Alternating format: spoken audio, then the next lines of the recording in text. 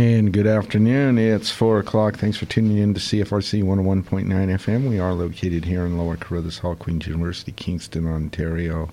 My name is Bruce, and this is Finding a Voice, spoken word program airing here every Friday afternoon from 4 to 6 o'clock. We do stream live online as well at www.cfrc.ca. And coming up on the show today in the first hour, from the March 12th Creative Writing at Queen's Reading and Q&A series held in Watson Hall, room 517, with Ian Reid as this month's feature. You'll hear him reading from, I believe it was his two latest books, I'm Thinking of Ending Things and Foe, to begin the hour. And then the reading was followed by a Q&A that fills the remainder of the hour and actually runs a few minutes into the second hour today. So in the second hour, following a few minutes of Ian Reid's Q&A, you're going to hear from then the March 5th and the Journey Continues open mic reading in that monthly series. And you'll hear readings by Judith Popeil, Aaron Boyce, Sasha Hill, and Ken Chin. This first, though, usual hourly announcement, occasionally some poetry, spoken word, or music played on this show may contain strong language, but all is played in its entirety with content unedited to honor the creative integrity of both the author and the piece. I think I have a bit of time at the end of the second hour today to share a few upcoming events. We'll see how that goes. So let's go ahead and just jump into it. First, again, from the March 12th Creative Writing at Queen's Reading and Q&A series held in Watson Hall, room 517. Ian Reid was this month's feature, and you're going to hear him reading from his latest books called I'm Thinking of Ending Things and Foe to begin the hour, and then a really wonderful and quite lengthy Q&A that fills the remainder of the hour, and as I already said, runs into the second. This event is organized and hosted by Carolyn Smart, so let's just follow her as she introduces the event. Hello, everybody, and welcome to the second reading this term in a continuing reading series presented by Creative Writing at Queen's. I'm very grateful to the Department of English who provided the funding for this reading. We'll listen to the author read their work and then finish with a relaxed question and answer session. To begin, we would like to acknowledge that the land on which we gather is the traditional territory of the Anishinaabe and Haudenosaunee peoples. When we perform a land acknowledgement, we make what is invisible visible. We add multiple perspectives and diverse voices into the conversation of how we interact with our world. This act of naming, of inviting something into language, is a principle of advocacy we can all engage with, primary to us as writers, readers, and literary people. And on the note of literary people, I'm just adding into my introduction a moment to remember two Canadian authors who've died in the last week.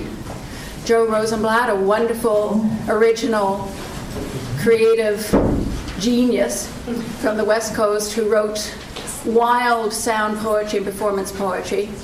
And also the really outstandingly wonderful Patrick Lane. And we will miss them hugely, but at least we have their work to look back on, and we are grateful for that.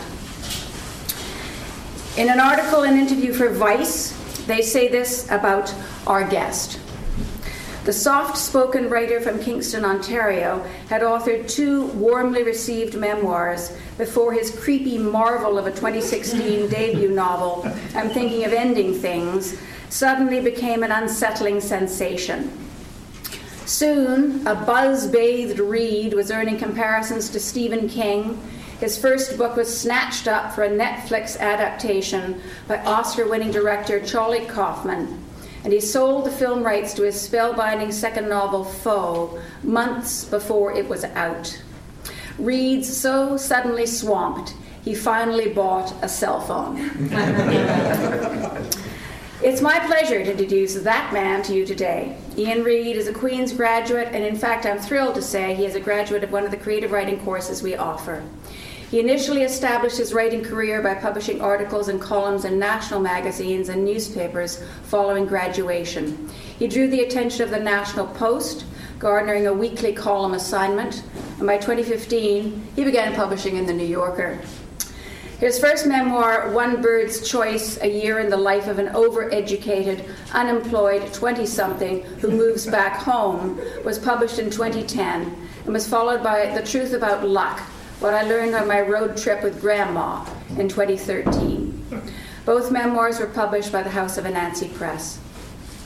Ian won the RBC Taylor Emerging Writer Award in 2015, and in 2016, his debut novel, I'm Thinking of Ending Things, was published with terrific critical and commercial success. And as I noted earlier, it is currently being adapted into a film for Netflix directed by Charlie Kaufman, who you will know for films such as Being John Malkovich, Adaptation, and Eternal Sunshine of the Spotless Mind. Ian's second novel, Foe, was published by Simon & Schuster in 2018. The film rights have been purchased by Anonymous Content. And Ian has traveled all the way from downtown Kingston to be with us here today. Please join me in welcoming him.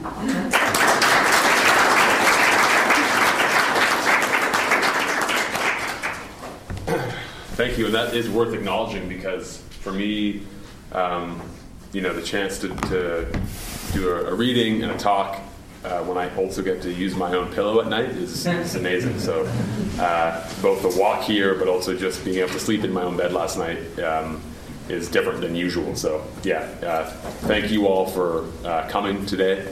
It's really nice to be invited here back to Queen's, particularly with Carolyn, and we just were visiting with her class a little bit briefly before, and for me that's such a pleasure to do that. As you heard, I studied with her here, and that for me that year was one of the very beginning moments for me when I had developed a true taste for writing and really that sense of excitement for writing.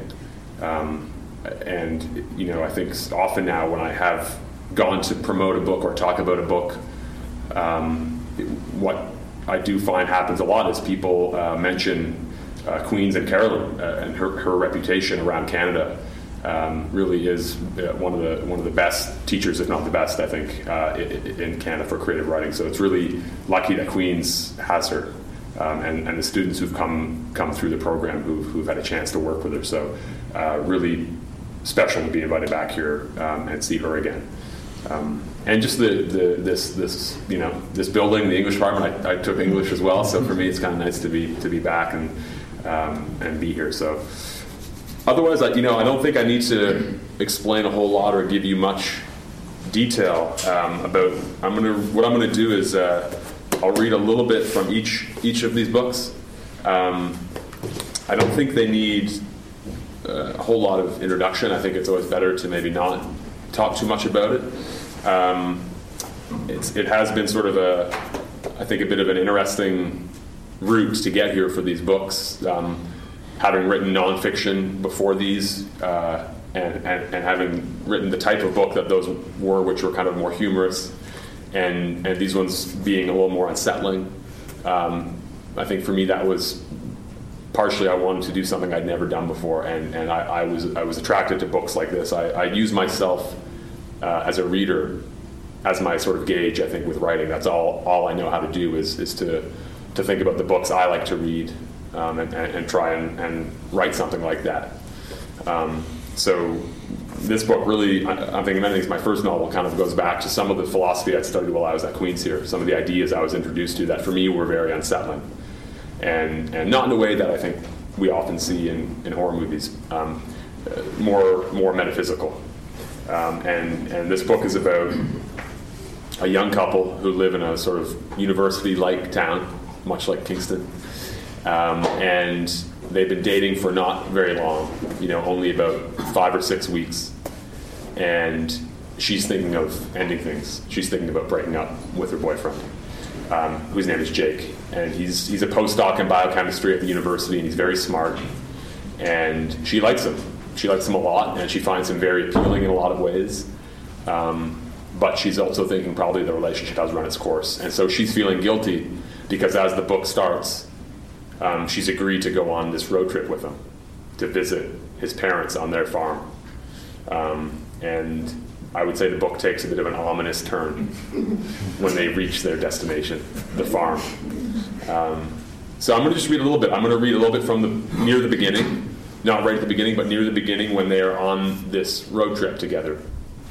And the story starts, they set out on this road trip, and the first third of the book really takes place in the car. And it's about them talking and interacting. And I think that this young woman who's dating Jake, she's the narrator, so she's the one telling the story, and it's told in the first person. Otherwise, I don't think there's a whole lot you need to know. So basically, she's kind of thinking some stuff, and they're having a discussion as they drive, and they're getting kind of deeper and deeper into remote farmland. I think a lot of what we learn about others isn't what they tell us. It's what we observe. People can tell us anything they want. As Jake pointed out once, every time someone says, "Pleased to meet you," they're actually thinking something different, making some judgment. Feeling, quote, pleased is never exactly what they're thinking or feeling, but that's what they say, and we listen. Jake told me our relationship has its own valence. Valence, that's the word he used. If that's true, then relationships can change from one afternoon to evening, from hour to hour. Lying in bed is one thing. When we eat breakfast together, and when it's early, we don't speak a lot. I like to talk, even just a bit. It helps me wake up, especially if the conversation is funny. Nothing wakes me up like a laugh. Really, even just one big laugh, as long as it's sincere. It's better than caffeine. Jake prefers to eat his cereal or toast and read, mostly in quiet. He's always reading. At first, I thought he was quiet at breakfast because he was so into whatever book he was reading. I could understand that, though it's not how I operate. I would never read this way. I like to know I have a good bit of time set aside for reading, to really get into the story. I don't like reading and eating, not together. But it's the reading, just for the sake of it, that I find irritating. And Jake will read anything: a newspaper, a magazine, a cereal box, a crappy flyer, a takeout menu, anything. Hey, do you think secrets are inherently unfair or bad or immoral in a relationship? I ask. Jake's caught off guard. He looks at me and then back to the road. I don't know. It would depend on the secret. Is it significant? Is there more than one secret? How many are there? And what is being hidden? All relationships have secrets, though, don't you think? Even in lifelong relationships and 50-year marriages, there are secrets. On the 5th morning we had breakfast together, I stopped trying to start up a discussion. I didn't make any jokes. I sat. I ate. Cereal, Jake's brand. I looked around the room. I watched him. I observed. I thought, this is good. This is how we really get to know each other. He was reading a magazine. There was a faint white film or residue under his bottom lip, more concentrated in the corners of his mouth. This happened most mornings, this white lip film. After he showered, it was usually gone. Was it toothpaste?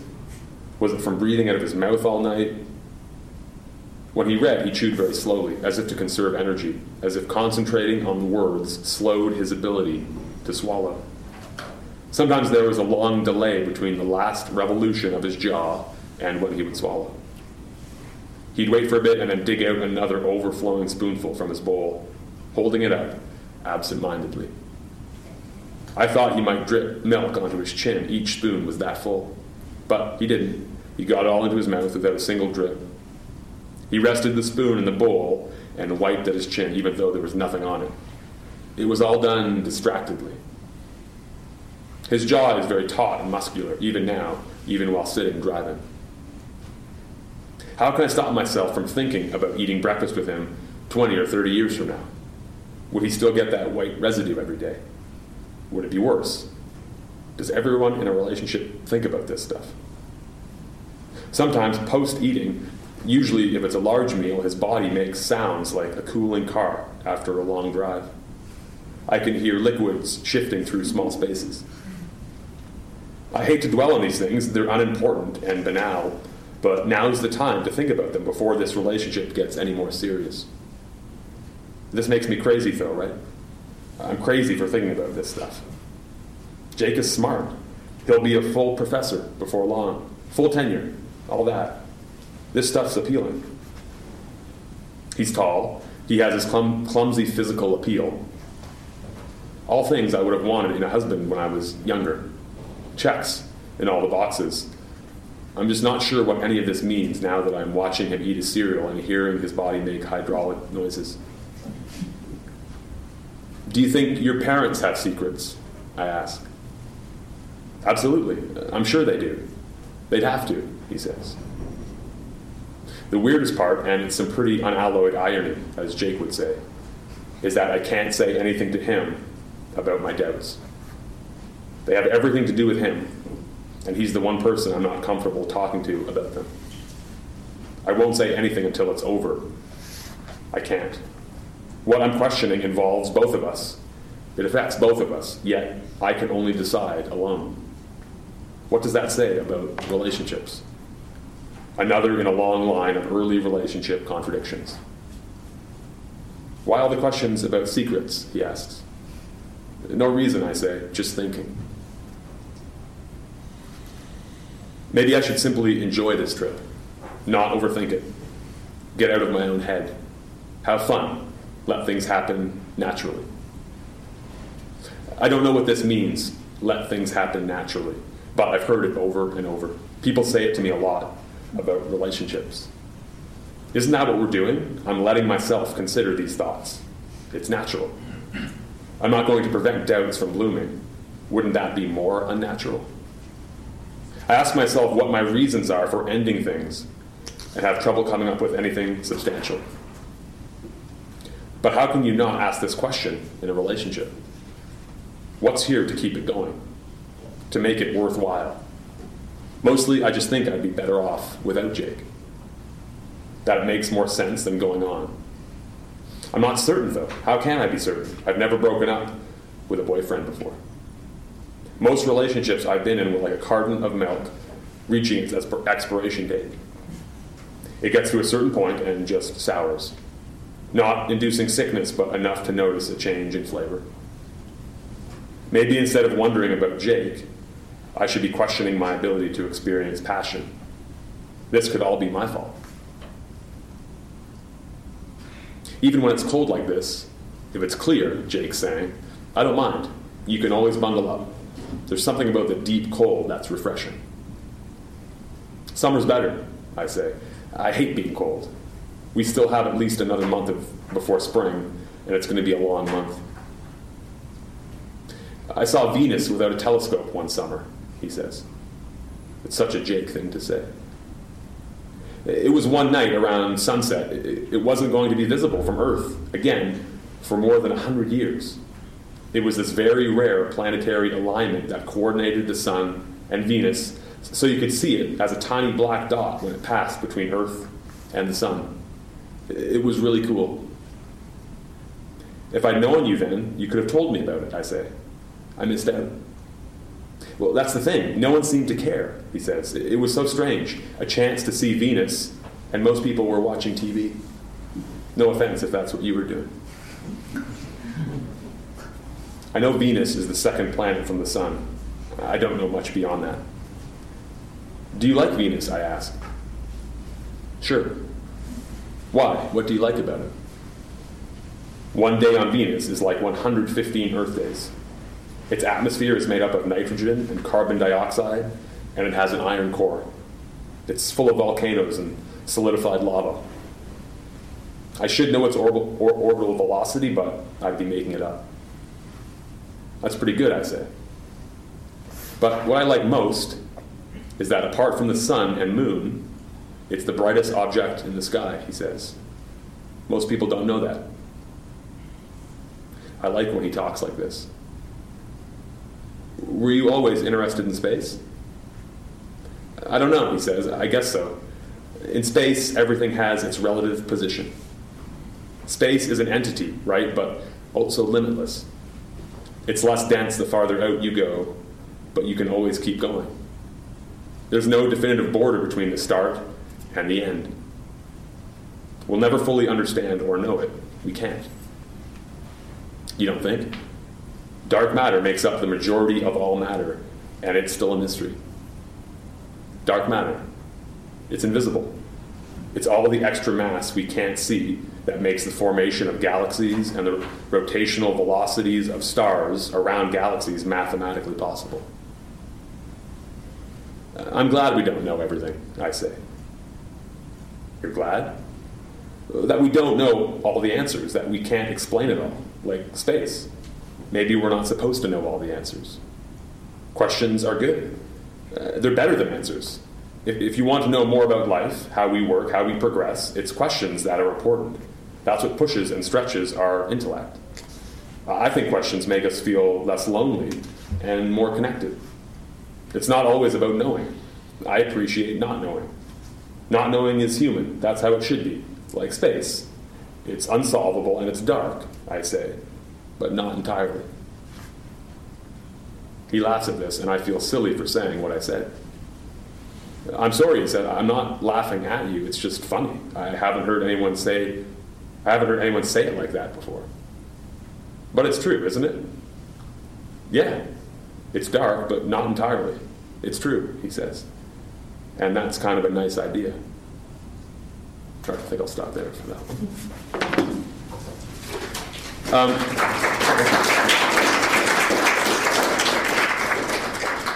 one. And so, yeah, with that story, they kind of continue on, I think, in a similar kind of vein, and they eventually reach the farm where they're going, which is Jake's parents' farm. This is the next book. This is Foe. So this is the most recent book that came out in August. And again, I think it's probably better not to tell you a whole lot about it.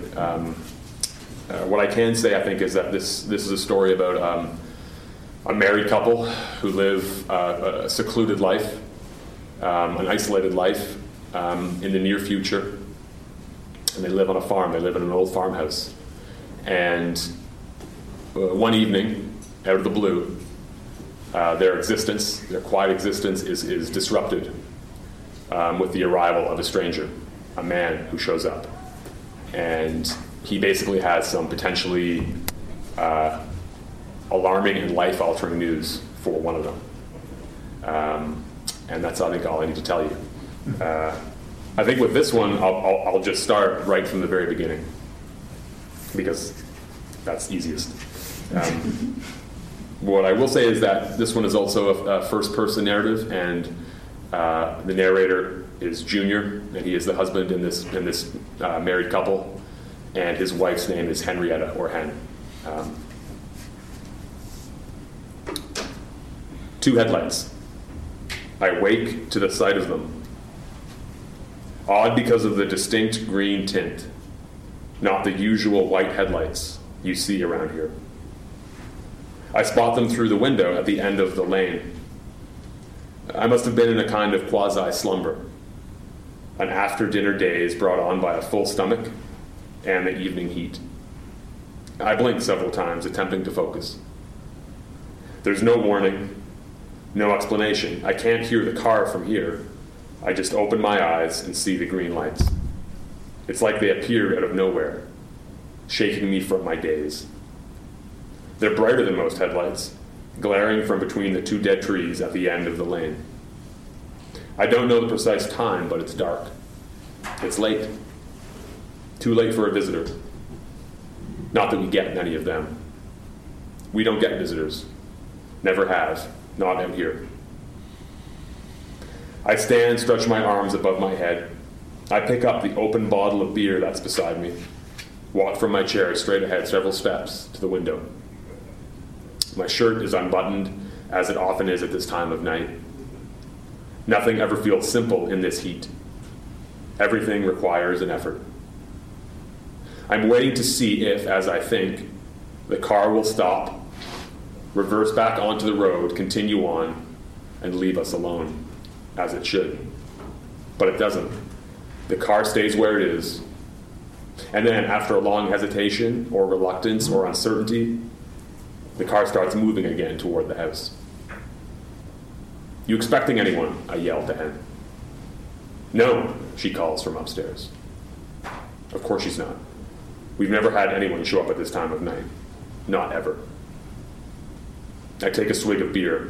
It's warm. I watch as the car drives all the way up to the house and pulls in beside my truck. "Well, you better come down here," I call again. "Someone's here." I hear Hen walk down the stairs and into the room. I turn around. She must have just gotten out of the shower. She's in cut-off shorts and a black tank top. Her hair is damp. She looks beautiful.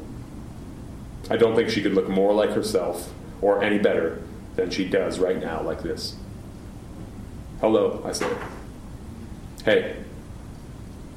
She brings her hand up to her hair, playing with it in a specific way, curling it slowly around her index finger and then straightening the hair out. It's compulsive. She does this when she's concentrating or when she's agitated.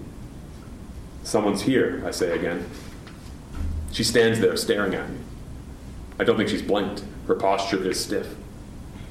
"What?" I ask. "Are you okay?" "Yes," she replies. "It's nothing. I'm surprised someone's here." She takes a few hesitant steps toward me and maintains more than arm's length distance, but is close enough now that I can smell her hand cream.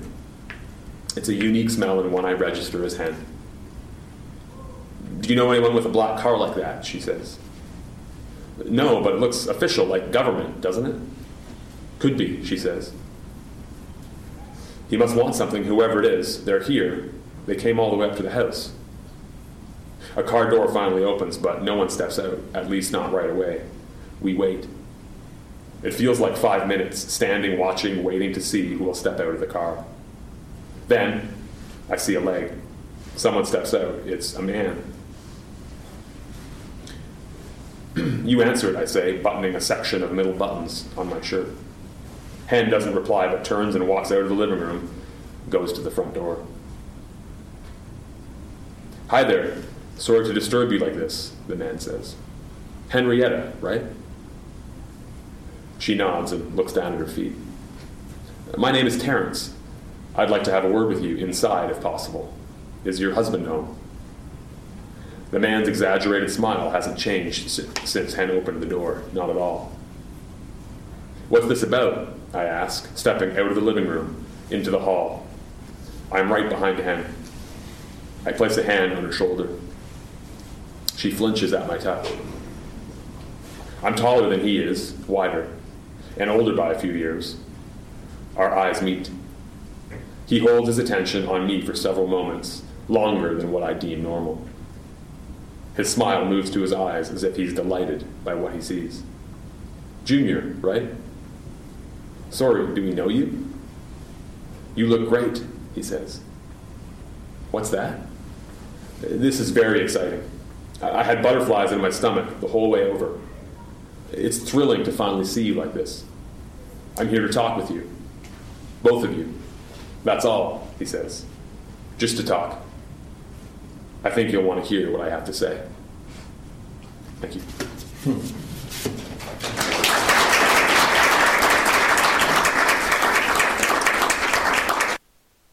And you just heard Ian Reid read in the reading portion of the March 12th Creative Writing at Queen's event in that series.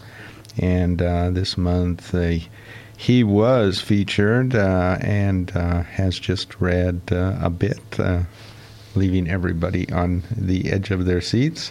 And his latest two books, they were called I'm Thinking About Ending It All and Foe. Coming up is a really cool Q&A that followed, so I do need to do this first, though. Let's do it, and I'll be right back. I'm David Suzuki. Catch the bus. Just one bus means 40 fewer vehicles on the road and 9 tons of pollution out of the air. Not bad for a couple of bucks. The future is in your hands. Get around smarter at davidsuzuki.org. Friday evenings at 6 p.m. here on CFRC, listen to Saltwater Music, a show covering all musical genres from the East Coast of Canada. Celtic, of course, but also rock, jazz, blues, folk, and a lot more. I'm your host, Rob Carnell. Tune in to Saltwater Music Friday evenings from 6 to 8 here on CFRC 101.9 FM. or you can catch us on the web at www.cfrc.ca. And for our listeners out east, that's 7 p.m. Atlantic and 7:30 Newfoundland.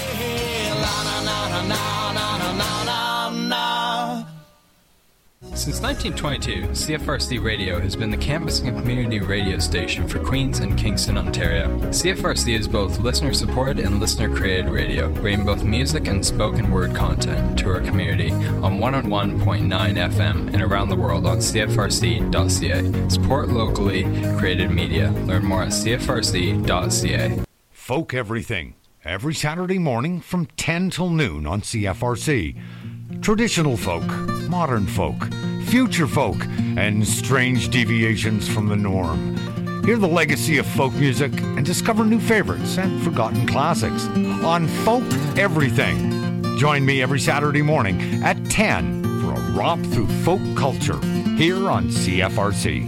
Says Red Molly to James, that's a fine motorbike. And you are listening to Finding a Voice here on CFRC 101.9 FM. We are located in Lower Carruthers Hall, Queen's University, Kingston, Ontario. My name is Bruce, and here every Friday afternoon from 4 to 6 o'clock. We do stream live online as well at www.cfrc.ca. And I'm doing what I would normally be doing at the end of the hour, but I won't have the chance to do that because the wonderful Q&A that followed this is about 40 minutes long, so it will run about somewhere between 10 and 15 minutes into the second hour. So what I want to do is just say what I would normally say at the end of the hour. I want to thank you for tuning in to the first half hour, I guess, of this show, and I hope you stay tuned for the rest of it. I will briefly mention as well that both hours of today's show, when it's over, will be saved to my blog space for it shortly after I get home and saved there for 4 years at Finding a Voice on cfrcfm.wordpress.com. With that, let's go ahead and just go back into the March 12th Creative Writing at Queens event in that reading and Q&A series, and get back to Ian Reid as they begin the Q&A portion of the event. Again, hosted by and organized by Carolyn Smart, who I believe you'll hear her words at the very end as well. Here we go, and it's going to run into the second hour. So I guess at this point I will ask if anybody has any questions at all, and feel free to ask anything about either these books or previous books or anything about writing or whatever comes to mind. I'm happy to try and answer anything. Yeah. You've been very good about not spoiling, so I'm going to have to phrase this the same way. Yes. I think that's fair. It's difficult, though. As Carolyn knows, I had a negative reaction at the end of I'm Thinking of Ending Things. Yeah. And I just finished Foe. Oh, thank you. And I'm beginning to see a pattern, and it's not that it mitigated that negative reaction, I'll say that right off the bat. And it's not quite the negative reaction that some of Agatha Christie's readers had after the murder of Roger Ackroyd. Right. But there's some similarities there. Sure. And the best phrase I can think of for it is there's a sympathy shock at the end of both novels. And it's different from the pleasure you get from a great twist ending or the resolution of built-up suspense. Right, yeah. In both, you're cut off rather drastically from a character that you suddenly feel you ought to have more sympathy for. Yeah. And after the first, it's not your first book, but after the first novel, I thought maybe the author is not in control of that. Maybe that's a waste product that he's trying to kind of bury. Yeah. And it's just me that's hurting, but it ends up being a kind of negative weight that keeps the novels from being just fun or just scary. Right. And to limit it to Foe, it's all of a sudden it's the whole society that you realize has a problem. And that could be the same for the first one too. And I'm just wondering how you react to that reaction on my part. I would say, first of all, thank you for reading, and also I love hearing reactions to both of the books, and I think a big part of both of them, and for me, my motivation for writing them in the way I did, is that I want them to be open for interpretation, that I want readers to bring their own ideas and bias and experience to these stories, and I agree with you. It's funny because I think both of them have been routinely called thrillers, which I have nothing against thrillers. I read them, but I don't think these books are in any way. That's not what I consider a thriller to be. I think much more along the lines of how you have reacted is what I was more interested in. It's certainly not about a thrill ride or just scaring people, or I think the content of both books is unsettling, but really I'm more interested in the ideas of what these books are about and what these characters are thinking and going through.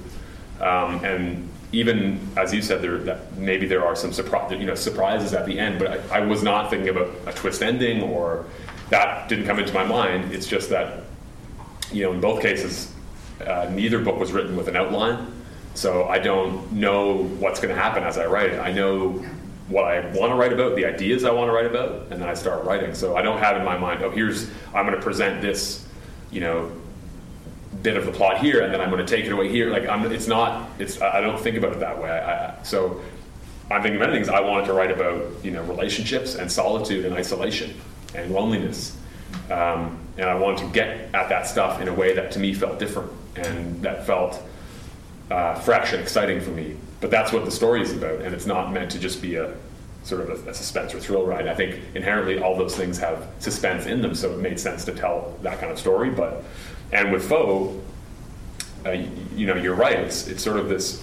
It's about this one particular couple in one. I mean, the whole book almost takes place in one place, in a house, in an old farmhouse. But my hope is that some people will get something more from it than just this particular couple.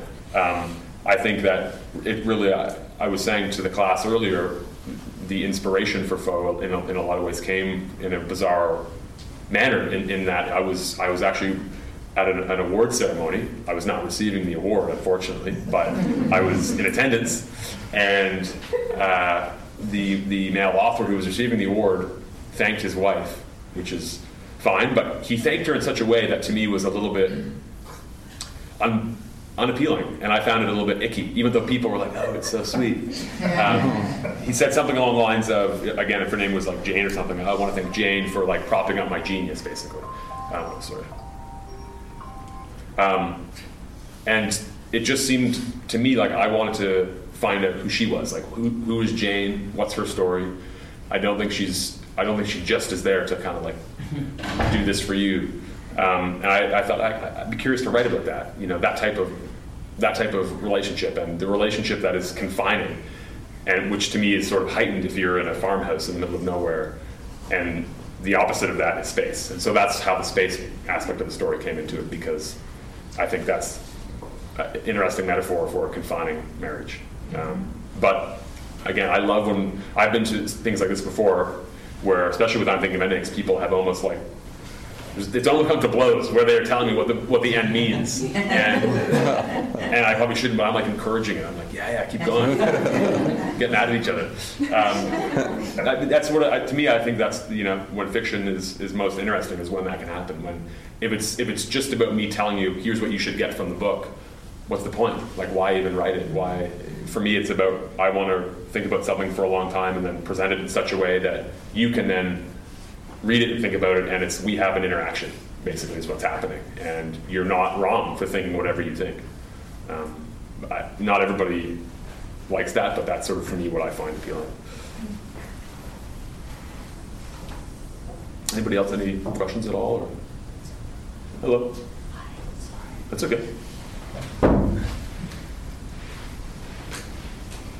Yeah.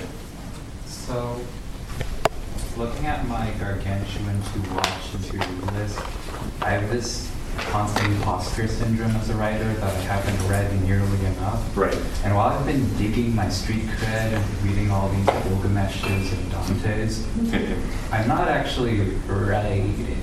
So what's your relationship between the media you consume and what you write? That's a good question. I think I can relate to that.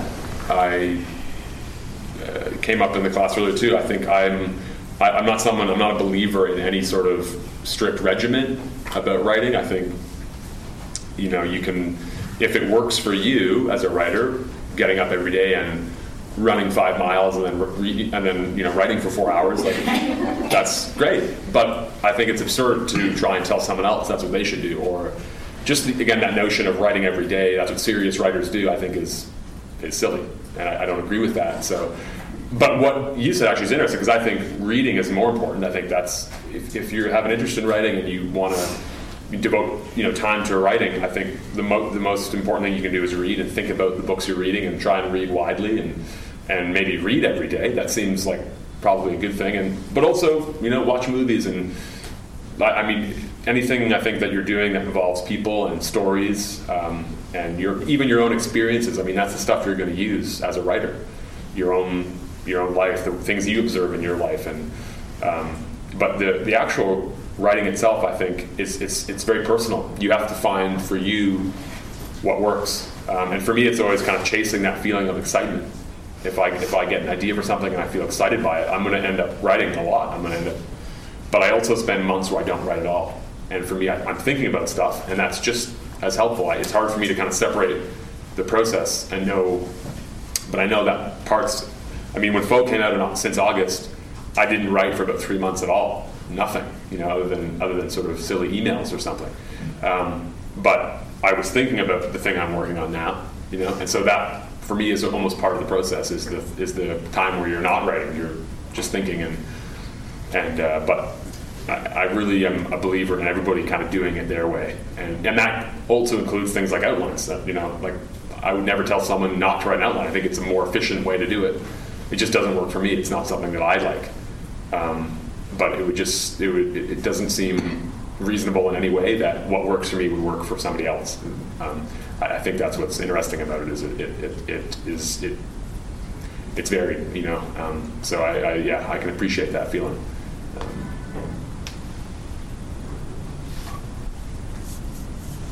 Yeah. So I think it's been more than 3 months since August. Are you willing to share what you're working on now? Let me just do the math. Yeah. Although probably won't be that interesting. I'm working on another story, and I would say it's fiction. That's about it. It's pretty early still, and I was asked before about because I think some people who are writers will have a group of people who they will get to read their stuff early on as they're working on it. And again, that's something I'm not really that way inclined. I usually stay with something on my own for a long time, and I don't know why, for whatever reason, it doesn't feel complete yet. I'm always nervous about either showing people or talking too much about it before. And I think again, part of that is that I don't have this sort of set outline. And so for me, as I'm working on something, it's changing all the time and it's evolving. So it's, but I do feel like I'm progressing slowly with it. But I think I'm slow. I waste time and I'm slow. It's hard. I always find it harder. So I will say that right now I'm working on, I'm finding difficult, and that's been the case with these ones too. So I think I'm kind of hopefully on the right track. If it felt, I think, easy, I would do something else. I would want to do something else. So. Yeah. How early on in the process do your characters develop their internal and external voices? Mm-hmm. Like the characters, I believe, have a tendency to be themselves. Right. But do their voices come naturally, or do you have to structure and restructure? That's a good question. Yeah, I think it can be dependent on the particular story or project, but I think that takes a bit of time for me, and definitely does not happen right away. it happens again as I'm working on the story. I think the characters emerge and their voices emerge and their internal world. I mean, that's something I'm always interested in. Both is the dialogue, so trying to write dialogue, which is a true challenge, and I find in a lot of books it reads like a writer to me, and I try not to do that as much as possible. I try and just for my own sake, like I don't want it when I'm reading and I read, again, particularly dialogue, and I feel like the writer is present, it distracts me and I get annoyed by that. So as you're working on it, for me, it does take time to really get the dialogue down, to get the voice down, and the cadence and the way they speak, and depending on, again, what if they're a postdoc about chemistry, then you want to get some of the lingo down, and so all that does take time, and then their internal world is another thing. And that also, I think, is for me very interesting to try and understand that. And it's just about sitting. That's the part I think that's both fun but also difficult, because you're sitting down and it really just requires time and just getting to know them. And what I like about them not having an outline is that the characters will surprise you as you're working, and they'll do something or they'll think something. And I didn't see it coming, or I wasn't aware, and that's what I'm looking for as I'm working. I'm always looking for those things that will do that, and their voice is a big part of that. It's sort of finding it, and until I kind of get the hang of it, it's you always feel like you're on the edge a little bit, and it's I like that actually.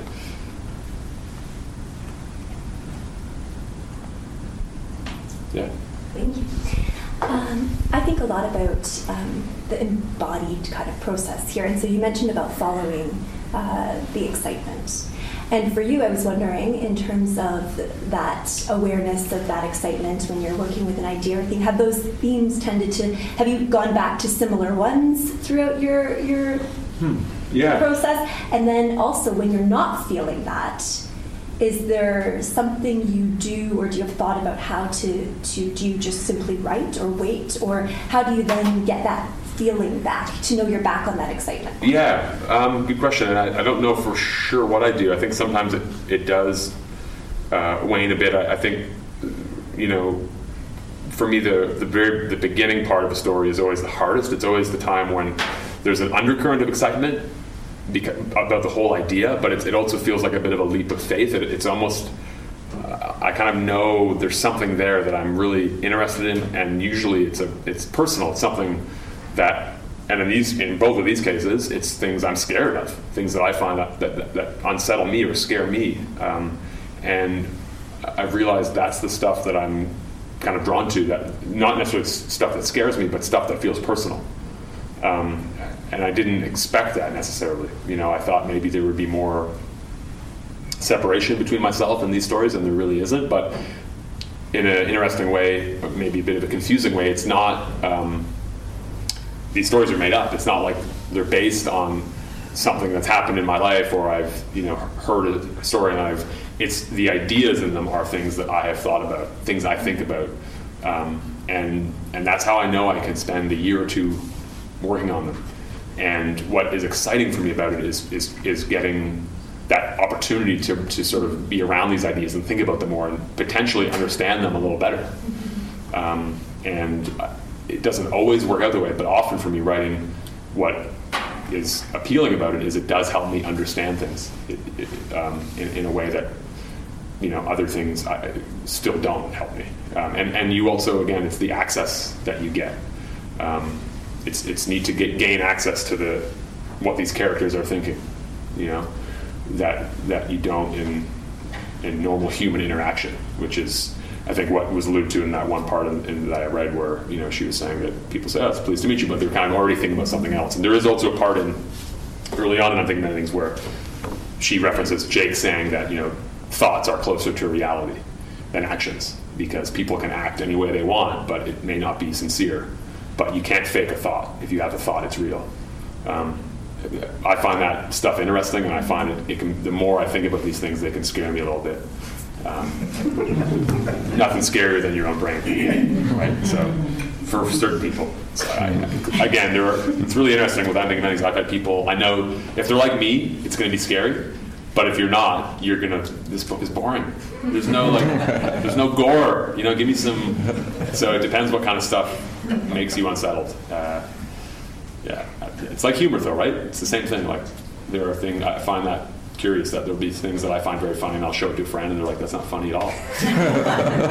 So it's the same with what scares us. It's distinct for each of us, and it's on a spectrum. So. Yeah. Thanks. To contradict one of your people, it is both I'm thinking and saying it's a pleasure to hear you today. I'm curious, will you have much involvement in the film adaptations?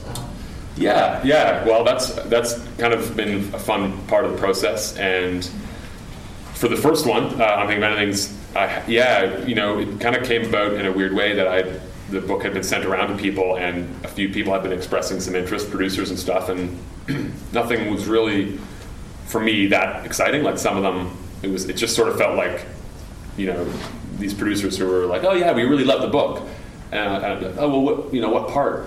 And they're like, "Wow, the book's great." It's like, okay, I kind of was like, have you even read it?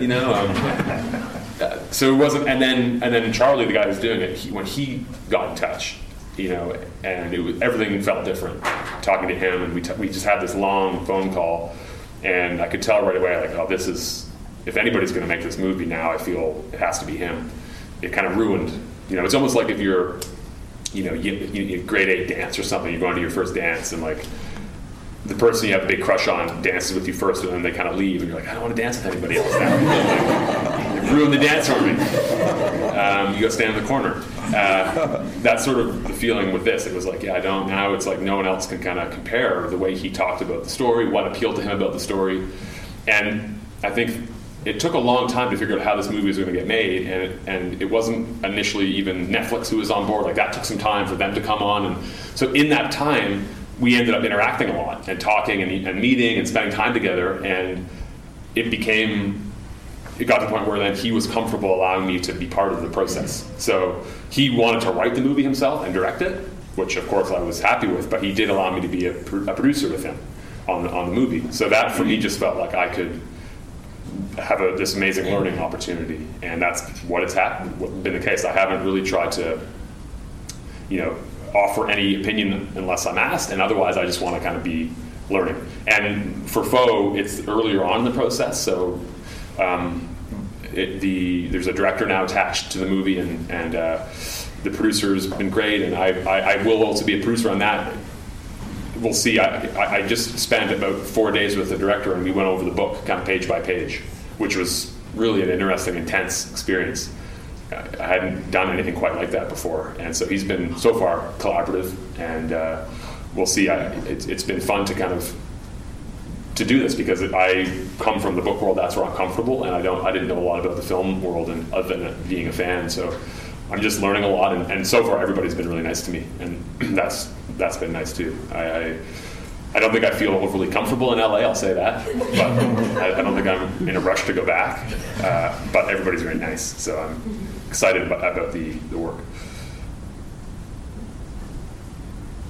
Ian, what does a producer actually do? I'm learning. That's a great question, and there are different types of producers, and in my case, so far it's in both cases sort of a consultant. So someone who you have a part in each part of the process as. So for example, the story and the script with On Think of Anythings, we talked a lot about the story. So Charlie would ask, what is, he got in depth in a way that, usually I wouldn't reveal too much about why something happens in the novel, but in that case, I would tell him everything because I want him to know everything I was thinking. And so we would, I would get an email from him and say at one point, are you there? I want to ask you about something. And he would call and he would ask, he had a particular question about the story, and I would. Or he would send me when they were thinking about casting and stuff. He would be sending me actors. What do you think about? This actor? Or what do you think about? Or I would do that to him over the course of months. I would say, I just came across this actor. What do you think? And so we'd go back and forth about that stuff. Obviously, I don't have anything to do with setting the budget or my contributions as a producer are much more creative and trying to offer any kind of insight to the story and the characters that I can. And I mean, again, with Fo going through the book with the director for it, that was, again, sort of me just trying to offer everything I know about the story, so then he can take it and do what he sees fit for it, as sort of visually as the director. And but I also don't want them to feel, in either case, beholden to the book, because the book is its own thing and it's separate from the movie, and it will always be separate. And I think the movie is going to be, it's the director really who's going to be shaping what the story is. And so if I feel like I can give you everything I know about it, and then you can take it, but it's been it's been really fun to learn. I can't think of any particular examples right now, but there are times where we'll be talking and I have to stop another producer and just say, I don't even know what that word you just used is. And it's just I don't know the lingo of filmmaking. So it feels sometimes, pathetic, but at the same time, I sometimes try and fake it and I won't ask that question. But when I ask the question, I'm like, maybe I shouldn't have asked what that word means, because it's probably understood. Everybody else knows what that means. So I'm learning from the very basic and trying to expand as we go. Yeah. So if they diverge... That's good.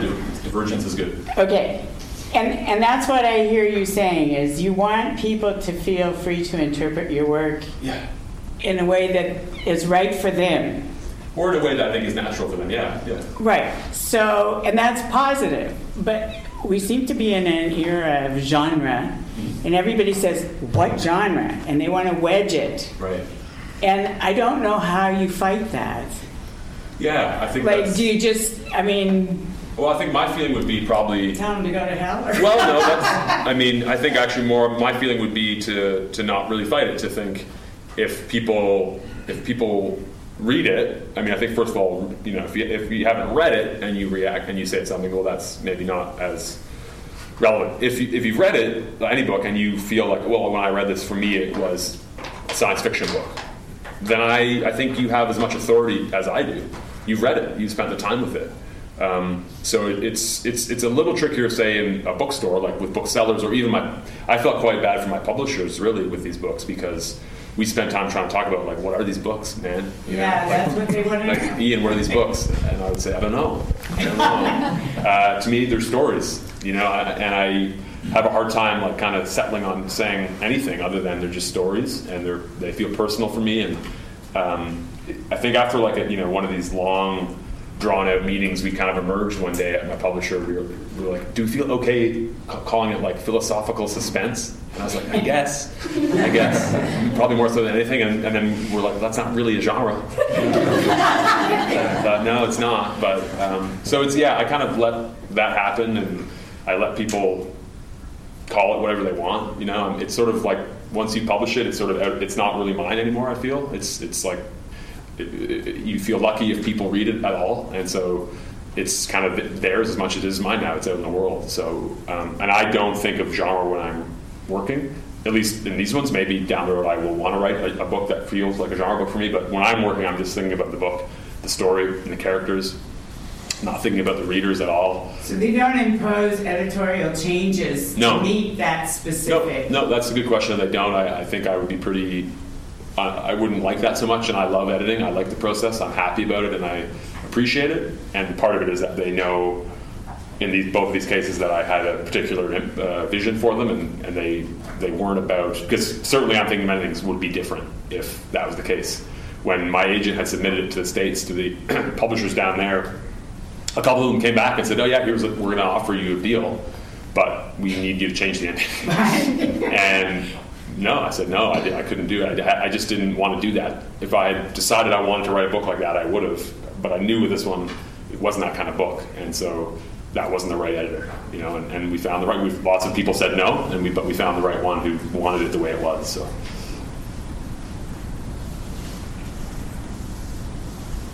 Any other questions? Yeah. What writers do you look up to, and why? There's so many. As I say, I kind of came across. I started as a reader. I think for me that's something that I was fortunate to grow up in a house that had a lot of books around. My dad's an English prof, and recently I was telling Carolyn there's a book I read this year called There by an author named Tommy Orange. So that's a book I would recommend people look for, and I think it's one that will kind of stand the test of time. People are going to talk about that book for a while, and it kind of, to me, in the last few years, is definitely one that has stuck out in my mind as one that it's just distinct and exciting for me. There's an Icelandic guy named Sjon, S-J-O-N, and he's also someone who's I've read all his work now, and I find it unlike anybody else, and it's truly wonderful. His most recent book, well, actually he had a new one that's coming. His second most recent one was called Moonstone, and I've read that book about 4 times now, and there's always little aspects of it that I didn't get the first reading. I think that anytime I come across something that really seems different and that seems maybe unlike anything I've read before, that's the stuff that usually is most memorable for me. But yeah, there's lots. I think if we were kind of sitting here for a while, I'm sure we could go back and forth, and but yeah, just almost too many to even come up with a list. But yeah. Do they seem open to interpretation in the way that you like, or do all books seem that way to you? Well, yeah, I think some don't, and I think if for example, like a lot of the genre books, when I do read, say, science fiction or thrillers or horror books, a lot of those aren't open for interpretation in a way, and I'm okay with that in those cases. I think most literary fiction is open for interpretation to varying degrees. Again, it's not sort of on a spectrum, but that, I think, if there isn't an opportunity to interact as the reader with it and to feel like you're completing it, that it somehow seems like you're limiting what the possibility is of a book in general. I think that's what maybe sets a book apart from these other things that we do in our spare time when we're interacting with media. And I still think that's something that makes books and fiction and literature unique, is that chance to really feel it's an intimate thing, and you really do feel like you're part of the story as a reader by the end. And there's sometimes books I read I love, and I almost don't want to tell anybody about it, because I just want it to be mine. I want to experience that. I don't want anybody else to even really. It's bizarre. It's sort of strange impulse, but I don't really feel that way with other things. Like often if I watch a film I love, or I'll tell people about it right away, or sometimes with books, it just feels like I want to have my own. And even sometimes I can't even really verbalize why I like it. And it's maybe partially because I'm not articulate enough, but sometimes it's just because I can't express it. It's just a feeling, So I do think a lot of books I have returned to, or that I like, there is an element of interpreting it, but also just feeling like I'm completing it as a reader, that I'm finishing it, and I do like that feeling. Yeah. This is comparatively silly, but I was just wondering if you were intimidated showing your first book or your first novel to your English professor dad. Yeah. I'm intimidated by a lot of things. I don't know about that one so much. I got used to showing him things, so I remember in high school and stuff, like getting him really trying to read some of my essays. And he would always like, I don't want to do this, man. This is what I do. But I also knew that I would really try and remind my high school English teacher, like, oh, by the way, my dad read this essay. He thought it was really good. And it's an English prof, so I don't know if that's relevant, but so I kind of got used to that. And then once he sort of stopped being a resource, like he doesn't read anything now for me early on. He reads these books like anybody else, sort of the day they come out, and so it's been funny that way. My sister now kind of has taken on the role a little bit of early reader for me. As I say, I don't usually show too many people stuff early. She does, and actually a couple times my mom has come on board pretty early in a way that I'm surprised at, because she doesn't have kind of any background in formal training, but she has great instincts, I think. So sometimes I'll get her to read something and she'll notice something, she's been pretty helpful to me in a lot of ways. So I may, with my new stuff, I may be going to my mom, which is an unlikely source, especially if my dad's like, what did I like? What am I, chopped liver? You know? Anybody else? Any thoughts, questions, or? Yeah. And if you don't have that, you don't have a dad or a mom or a sister. Yeah. Well, in fact, in that case, I think it's okay not to have anybody. Like, it's okay not to show it. I skew more to that anyway. I think I would be fine not showing my stuff to anybody until I felt like it was done. But I also think it can be helpful. So there are opportunities to seek out writing groups, people in your community, people, other readers or other writers. It's really quite astounding when you start to look into it, how many other people have an interest in this stuff and who appreciate just the time to sit and write and then interact with other people who are doing that and talk about it.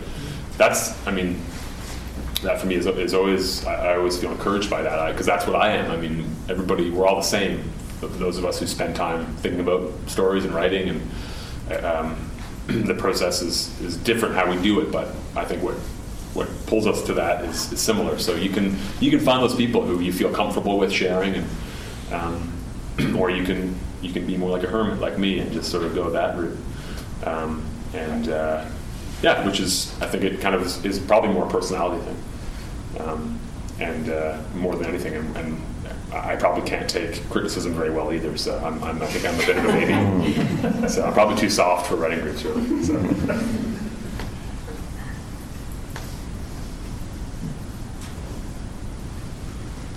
What else?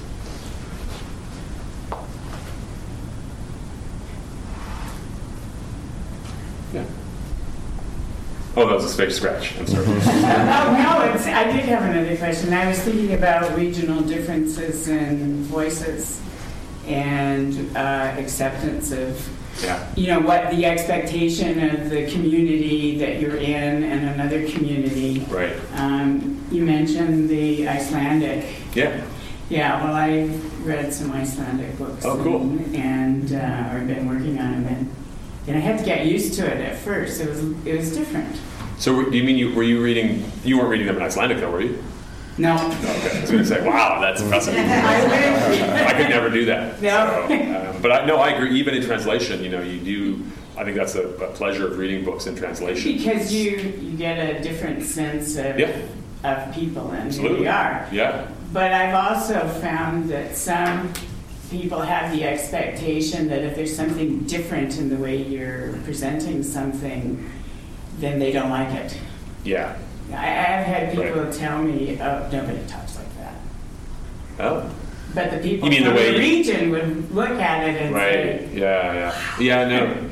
It can get pretty complicated, I think, when you're doing stuff like that. And that's, again, why sometimes it can be a detriment to show people early stuff, because it can change as you're working on it. And also sometimes I think the last thing you need early on in something is someone telling you you're doing it wrong, or it can be deflating.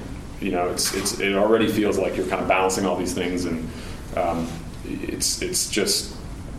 it can be helpful, but it can also be very unhelpful and can throw you off, especially if, in the class I mentioned an analogy that just popped into my head. It was like, cooking a big dinner for people, and you're just sort of like, you got all these pots on the stove, you're running around the kitchen, and people are kind of waiting, and it's sort of like an all-day feast, let's say, in my fantasy.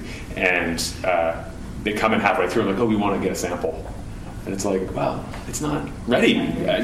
Physically you could come in and take a bite, but it's going to not taste good in any way. But yes, fine, come in, and then they're trying to give you pointers. You're like, no, I know, I'm still going to add salt to that. It's like, I haven't gotten to that point yet. So then it's just sort of frustrating, and now you're irritated, and so it's sort of like that. I think it could happen where they could come in and try and say, oh, you need to put some maple syrup in this, and you're like, oh, you're right, that's what it's missing. So it could be helpful, but it could also just totally frazzle you and throw you off, and it's complicated. There's no, I don't think one right way to do it. So you mentioned to write Jake, I think. You learned some science lingo.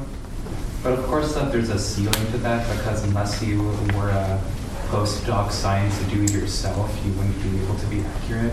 Right. So when writing other walks of life, how do you balance accuracy and just functional amounts of research?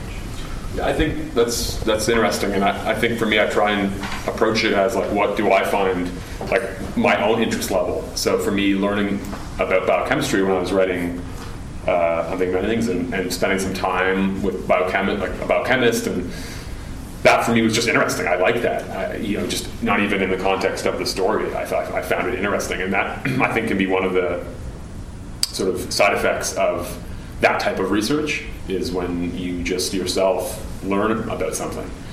Most of the stuff I find I do isn't like that. I'm not sort of thinking about a particular type of person and then doing a whole bunch of, they're not historical novels where I'm, that type of stuff usually I'm not drawn to. Really how I do it is mostly based on my own experience and things I've observed in my life and the way people behave together or interact, or that sort of, so it's almost like research by default, just by being alive, being a human.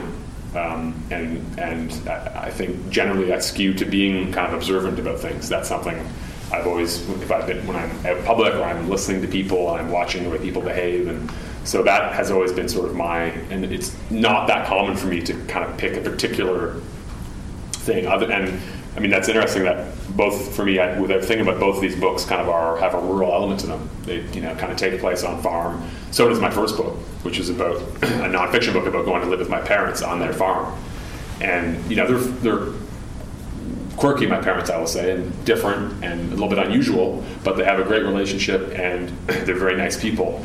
And when I'm Thinking About Things came out, a couple journalists, when I was doing interviews who had read both books, would say to me like, they would say, "Oh, by the way, I read one of your choice, and like, I thought your parents were so nice, but now I had no idea they were so creepy." And I would have to remind them, like, this is fiction. My parents, if you want to know what they're like, read the first book. That's the authentic version of them. So a lot of the stuff I've done, I think it's just kind of based on my own path, and for whatever reason, that's the kind of stuff I'm more drawn to. On that note, Ian, I think we're going to have to call a halt to this. Okay. And I just want to say, for people who are interested, there are a handful of books for sale for $20 cash. So if you're interested, they will be over they're over there, right? Yep. I'll get them, yeah. And please feel free to speak to Ian privately if you'd like, and buy the books. And thank you very much for coming. Thank you all for coming very much.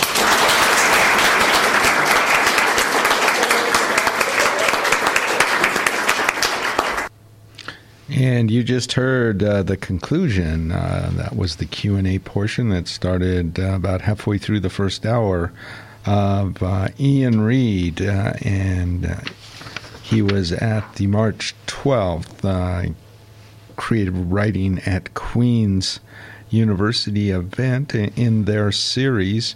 And in the first hour, read portions of his two latest books of fiction called I'm Thinking About Ending It All and Foe. And then those themes sort of kept coming up, as well as a number of other things in the Q&A that followed. So, yeah, it was a wonderful event that day. And with that, I want to welcome you back into the second hour of today's show. It's about, what is it? Almost not quite a quarter after 5 o'clock, and you're listening to Finding a Voice here on CFRC 101.9 FM. We are located in Lower Carruthers Hall, Queen's University, Kingston, Ontario. My name is Bruce, here every Friday afternoon from 4 to 6 o'clock, and we do stream live online as well at www.cfrc.ca. Before we move into the second hour a little more fully, and I'll announce that, I need to throw this on.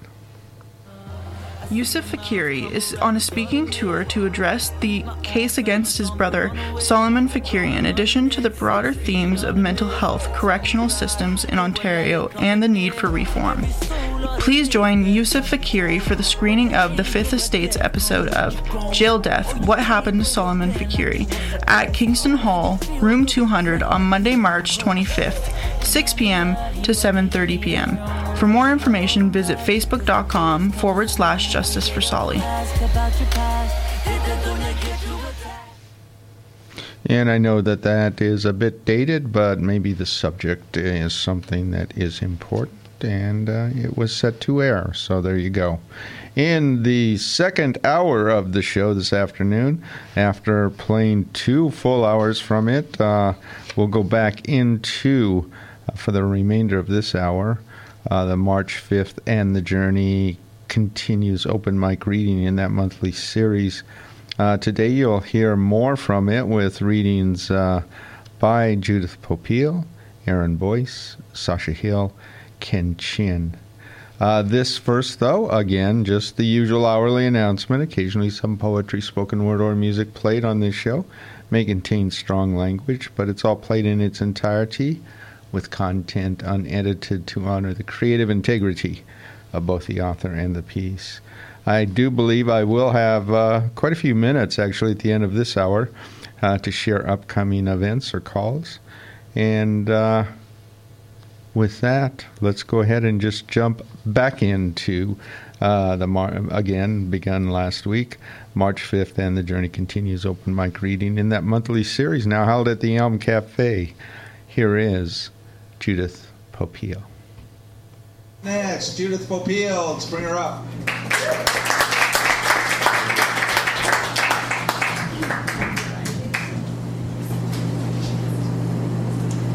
So, I haven't been here for a while, so it feels really good. As soon as I entered the room, it was like, oh, that's the energy. So, I'm familiar with the energy, and it just felt really comfortable.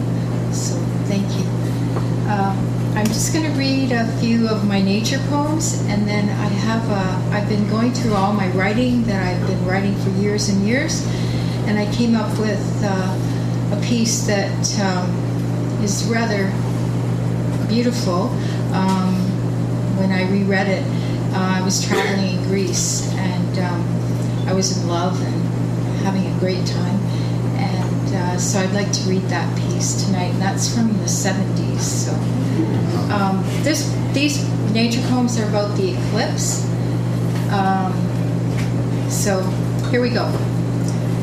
Moon in transition between earth and sky, energy flowing in both directions, sounds of waves brushing up on the shore of Lake Ontario, fresh light wind touching my face, moon moving from earth to sky, elusive forms emerging.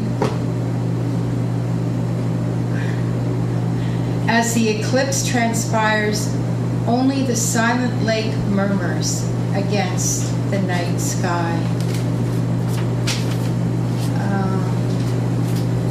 And then there's a little bit not organized.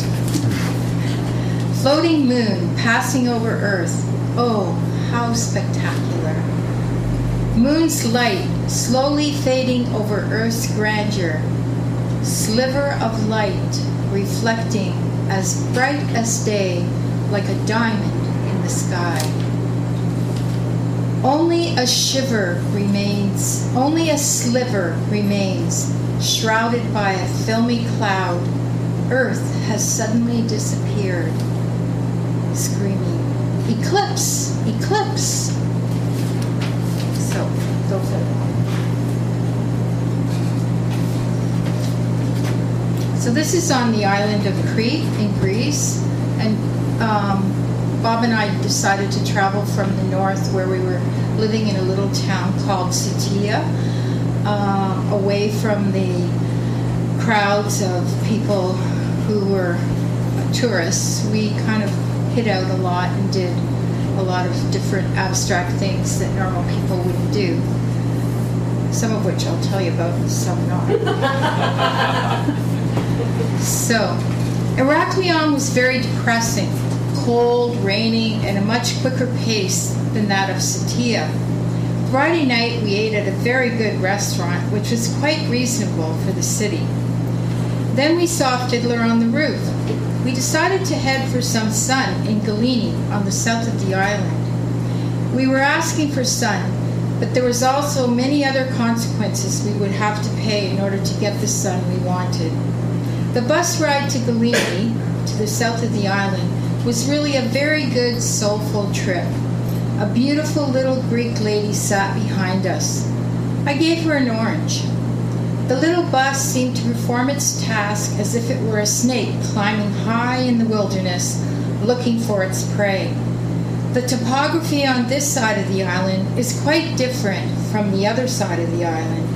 Many grape orchards spreading high into the foothills.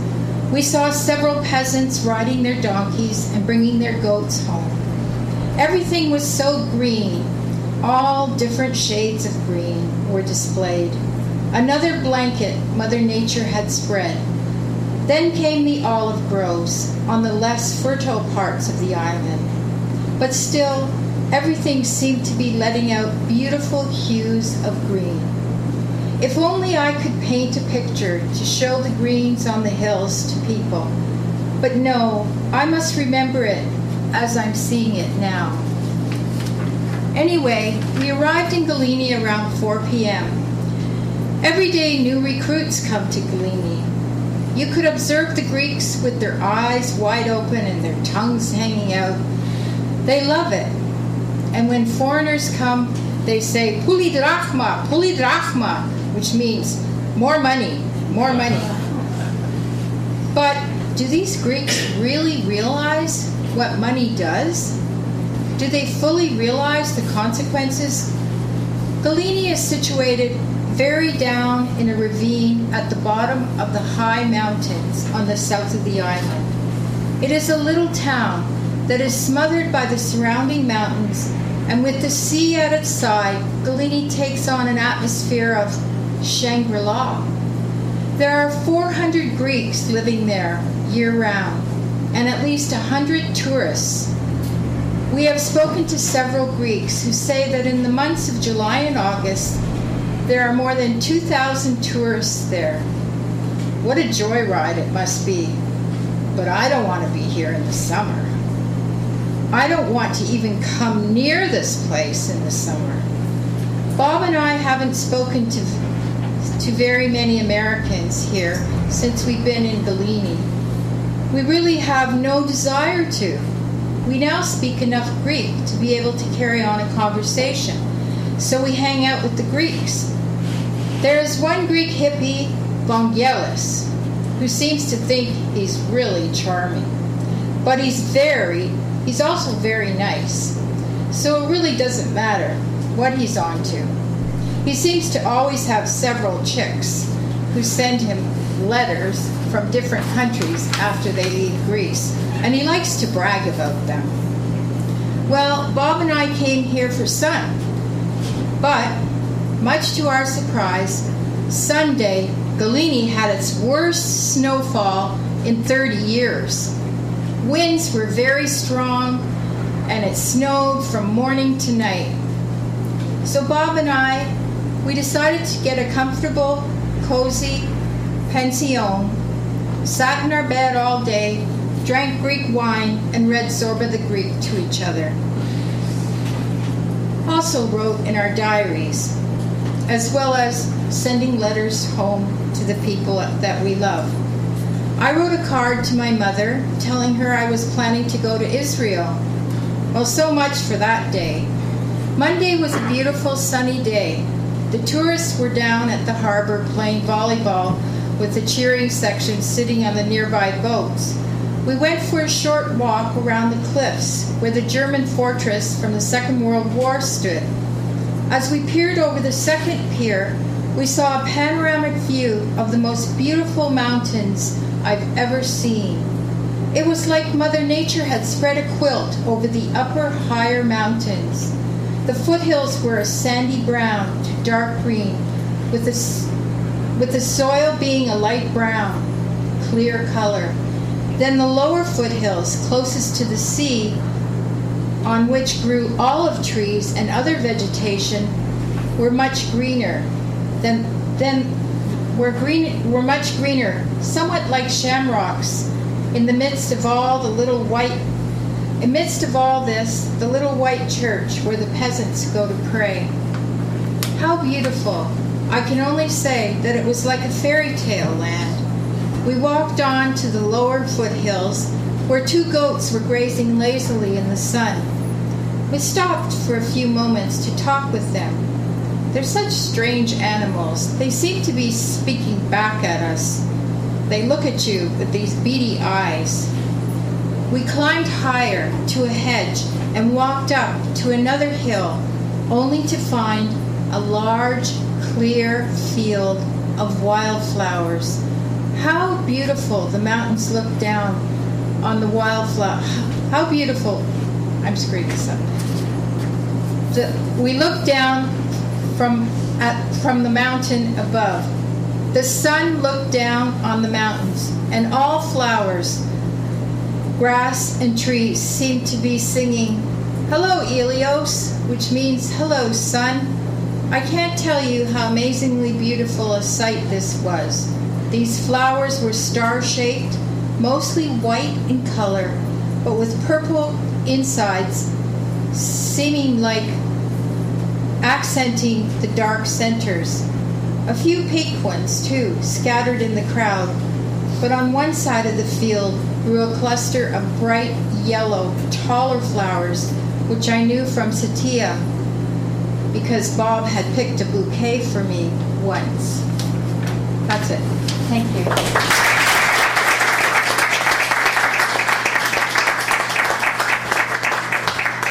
That's Judith Popeil. Let's give her another hand.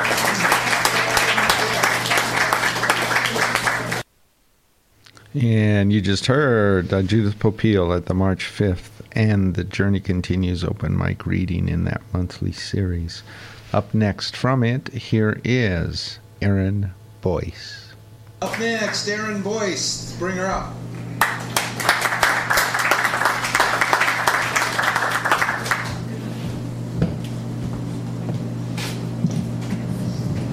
Hi, everybody. I'm new here. I'm new to writing poetry. Something that you should know about me is that after a long marriage, I've recently begun dating. And in the last 8 months, I've been on 24 first dates. I've had 2 disappointments and 1 heartbreak. So now there's a little message inside me that needs to come out. So I'm going to read to you the first poems I've ever written. I've never spoken them out loud before, so I feel like this is like a welcome crowd. So thanks for listening.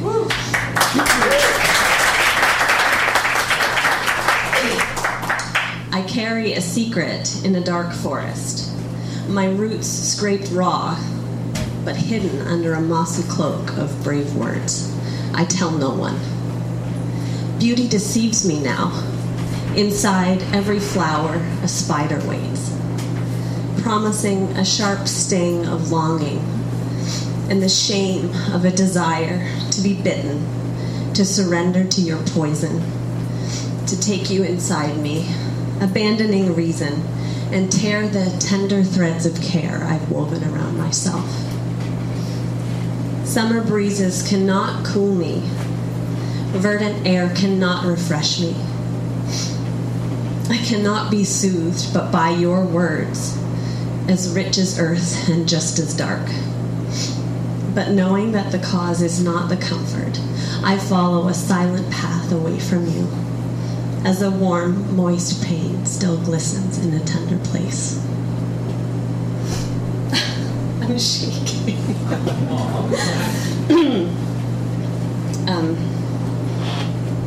I wrote this one after the heartbreak. To write is to engage in an archaeology of the heart, a carefully documented excavation of our most fragile histories. Perfect porcelain promises made and broken. Scraps and treasures scraped from layers of rich experience, buried in lost intentions and the fertile soil of our expectations.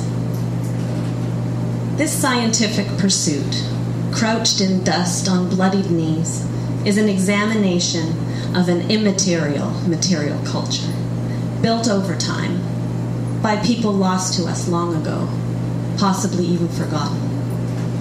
Each poem uncovered, an artifact of love's objective truth, an ancient foundation upon which we dare to build anew. It's a pit, this deep love. We fall in, build up, and fall apart again.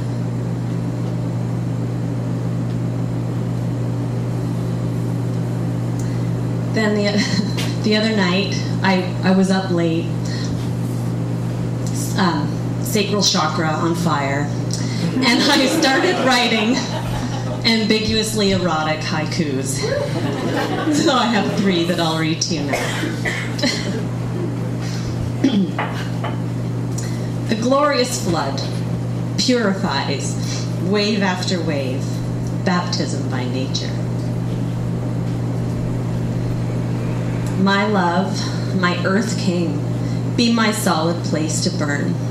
Make me your fire queen. And the last one is, in the soft gray light, mouth open, eyes closed, coax me to my surrender. That's not very ambiguous.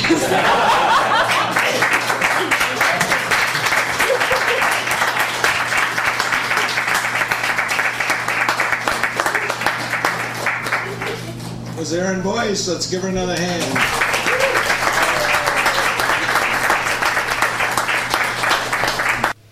And you just heard Erin Boyce at the March 5th and the Journey Continues open mic reading in that monthly series, now held at the Elm Cafe. I'll tell you what, let's do this, and I'll be right back.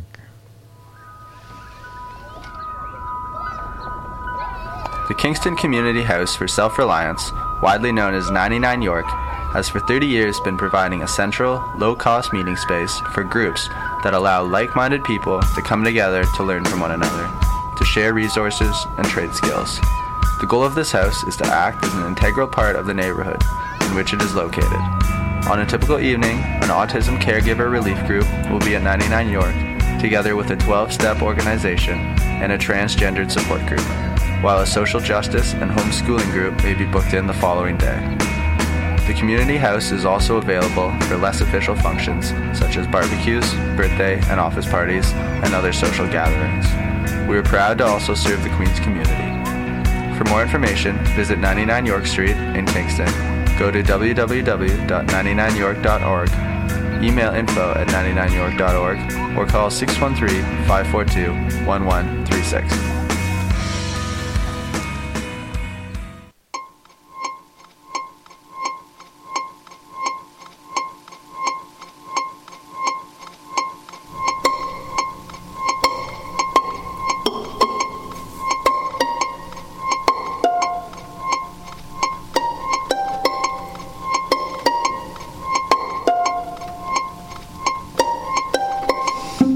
Every Monday night, you can learn a little more about classical music and what it's doing today.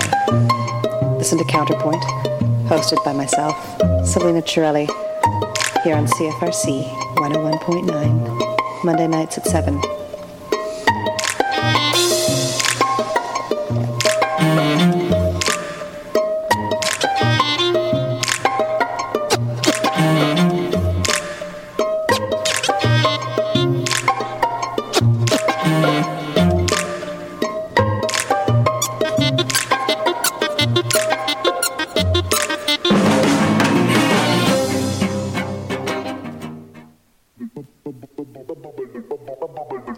Do you like to dance? Tune into The Hustle with DJ Bolt every Friday night between 11 p.m. and midnight, where you'll hear all the newest dance, electronic, French touch, booty bass, ghetto, deep, and tech house remixes and more. Let The Hustle take you to midnight and beyond at 11 p.m. on 4 to the Floor Fridays, only on CFRC 101.9 FM.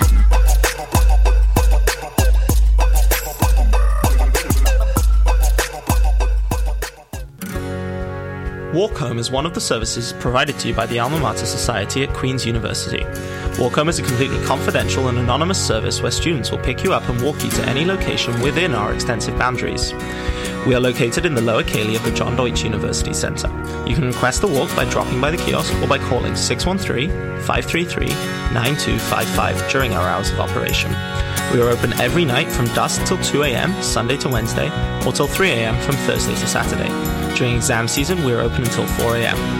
Last year, we completed over 10,000 walks, walking the equivalent distance of crossing the width of Canada and back. So whether you're feeling unsafe, want someone to walk with after a night at the library, or feel more comfortable walking downtown with someone, call Walk Home. If you have any questions about the service, please feel free to contact us by calling 613-533-9255 or by emailing walkhome@ams.queensu.ca.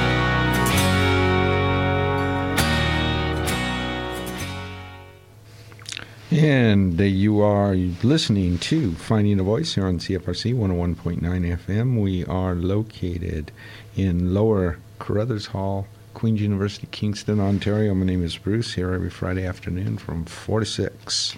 And we do stream live online as well at www.cfrc.ca. Let's go ahead and 2 more readings this afternoon from it. Go back into the March 5th, and the Journey Continues open mic reading in that monthly series. Up next in it, here is Sasha Hill. Up next, Sasha Hill. Let's bring her up.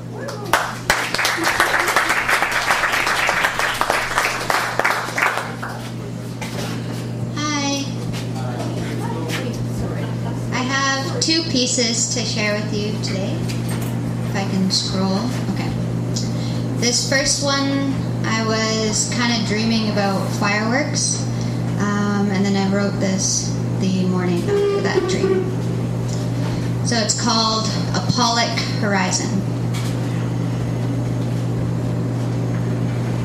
A cacophony of paint radiates across a dark sky, stretches between peripherals and caught glances.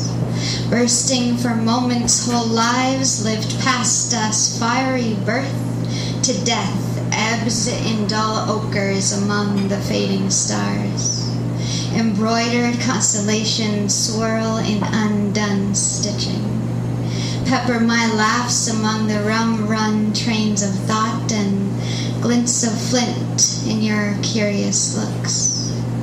Crackling, shattering color, a Pollock horizon.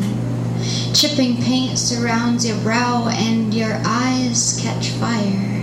Smoldering look pressed softly between the pages of friendship and something more. Let's burst in cadmium red, fuchsia and ultramarine, glittering shy shutterbugs flashing in the middle of the night. Bliss lived for a moment, existence our witness. Paint smattered between my peripherals, reflections of a painted sky held in your gaze with a kiss that feels like fireworks. And this second piece, I'm gonna put on some YouTube instrumental. I have to say the name of the video?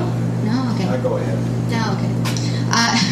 It's called Joey Badass Old School Type Beat 2018 by Joey May Beats.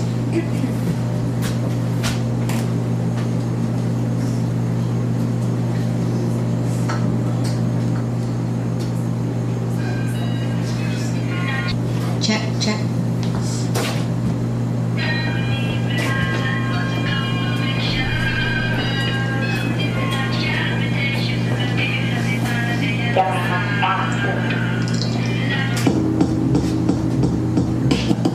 Got me feeling real queasy, wouldn't want my VC, fight anxiety by keeping busy. Sick to my stomach, throw a party when I throw up. Confetti, ballooning and we'll grow up.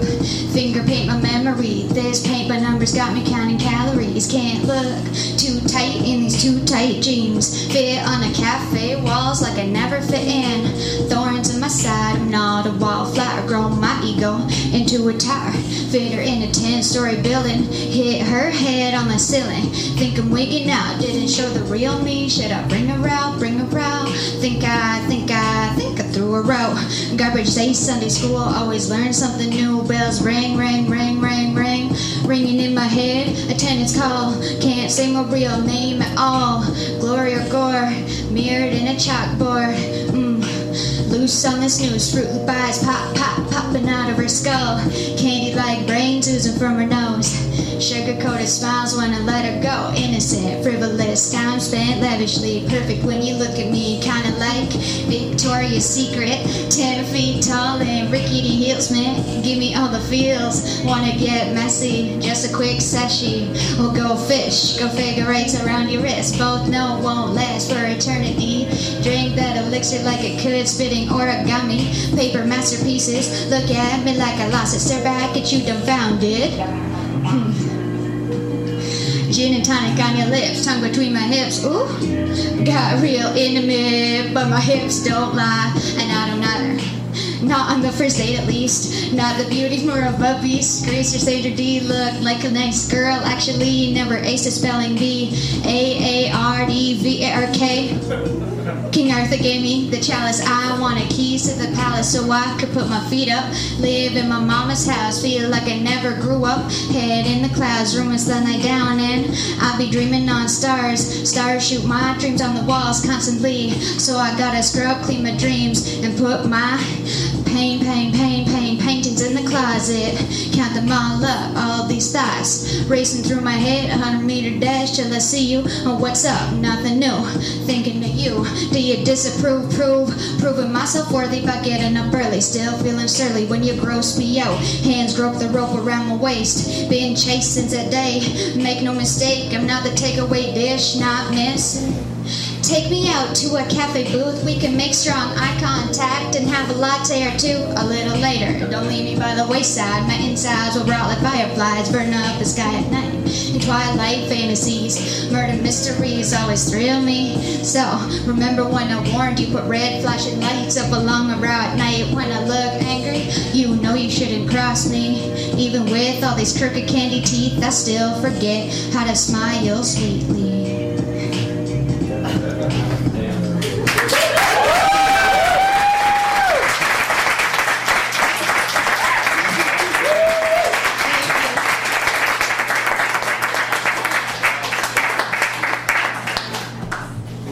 Sasha Hill, let's give her another hand.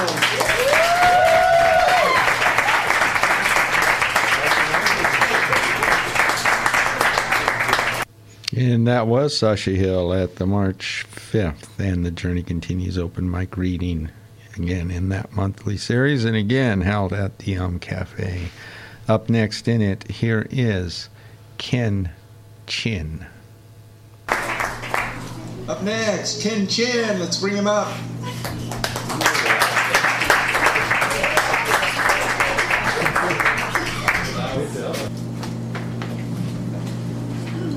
Here's one that's pretty appropriate for now. It's called Winter. Ice cold wind from almost every direction. Its howling cry never stops. Driving snow forcefully through every crack, darkened skies. Visibility is a problem. Disorientation comes easily were it not for local landmarks.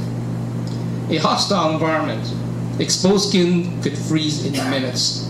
Any creature with an instinct for survival would have hunkered down long ago. Nature has no mercy and favors no one. A simple lesson learned. Those not ready for this are those that would die. In the face of a pummeling wind, I stumble along in the snow, struggling to keep moving. Where the wind has removed the snow, it polished the ice to perfect perfection. A trap for those tired of trampling through the snow. Bundled up in a coat fit for Arctic expedition, with the hood up and my face covered up by a scarf, it felt more like peering through the viewing slots of an armored vehicle. But this is not a trek across frozen tundra. This is downtown Kingston in the January blizzard of 2019. A blizzard of this magnitude the city has not experienced for a long, long time. While I slowly trekked down snowbound streets, Queen students, protected only by the invincibility of their youth, wearing light jackets or no jackets at all, raced past me, at speeds that would rival Olympic sprinters on steroids. I thought about these young people running around so recklessly in the cold. I was once like them, I thought. And I wondered as I gave one final look at a frozen window outside my bedroom window, is this just a winter in the city or the winter of my years?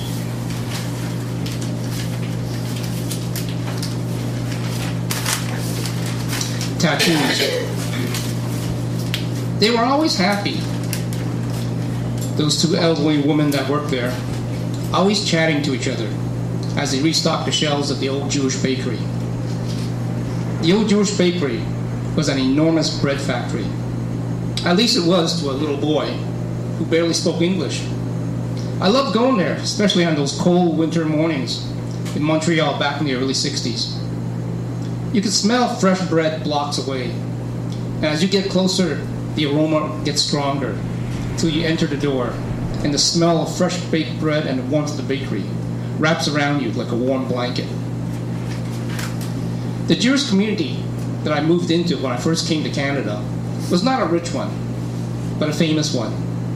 Mordecai Richler wrote about it in The Apprenticeship of Denny Kravitz. A very developed community. There were synagogues, Jewish schools, and community centers.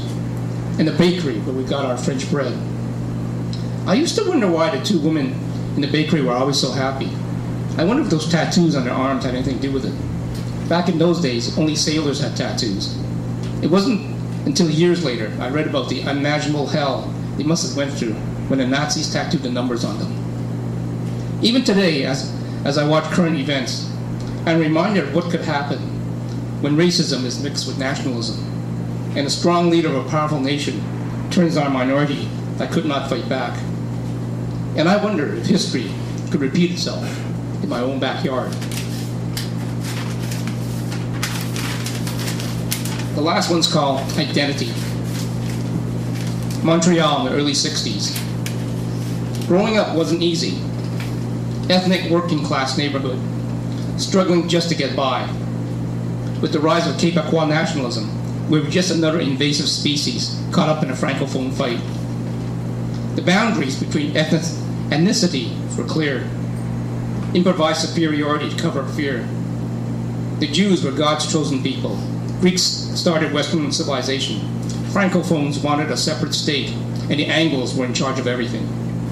But we are the Han people. I was told over and over again. They are nothing like us, and we have nothing to do with them. Look at the way they behave. Look how hairy their bodies are. A bunch of savages. More improvised superiority. Common among minority immigrant groups. But even within the Chinese community, a people divided. Right-wing nationalists on one side, the communists on the other side. Alienated within a foreign land, still at each other's throat.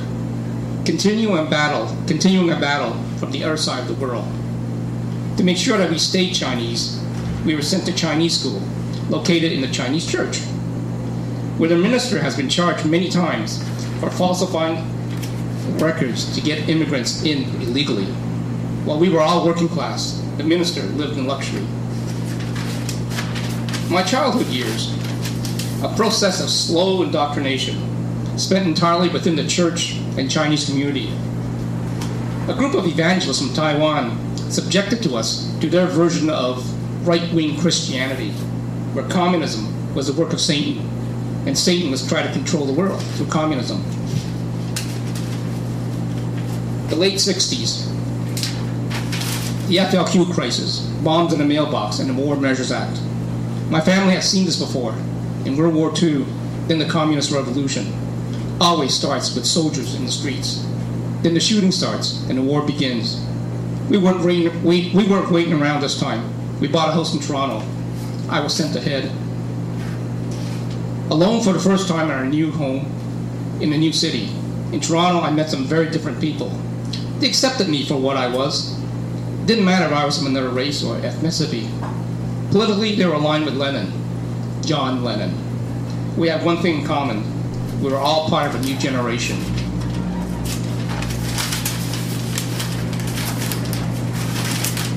Right here. They were diametrically opposed to what I was. They believed in love and called for the world to come together. They refer to women as sisters. The media call them hippies. They call themselves freaks. It got me really stoned. Since then, I've never looked back. Some say I abandoned my Chinese roots, that I lost my identity. Actually, what I abandoned was mistrust, racial bias, fear, and hypocrisy. And in doing so, I found myself and ready to discover the world through new eyes. Thank you.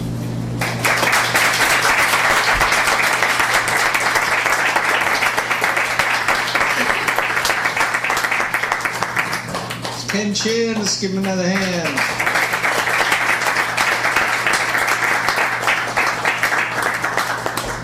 And you just heard Ken Chin at the March 5th. And the Journey Continues open mic reading in that monthly series.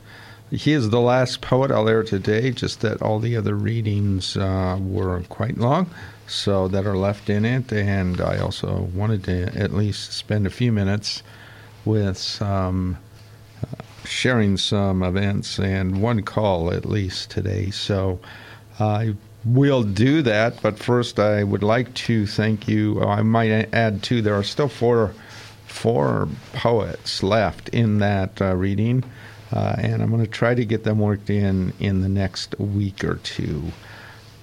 So I want to first thank you for tuning in today before I get into the one call and a few upcoming events. And I want to just let you know, you already do, but I'm supposed to say it. You have been listening to Finding a Voice here on CFRC 101.9 FM. We are located in Lower Carruthers Hall, Queen's University, Kingston, Ontario. My name is Bruce, here every Friday afternoon from 4 to 6 o'clock. We do stream live online as well at www.cfrc.ca. And just another reminder, I mentioned it in the middle of the first hour, but I usually do it every hour, that each hour of this show each week will be uploaded to my blog space for it shortly after the show ends and I get home. You can find it there at Finding a Voice on cfrcfm.wordpress.com. It will remain there for 4 years. It will also remain on our archives for 90 days, and it also shows up as a podcast now. So go to, if you're on Facebook, go to that page, or just, I think you can maybe go to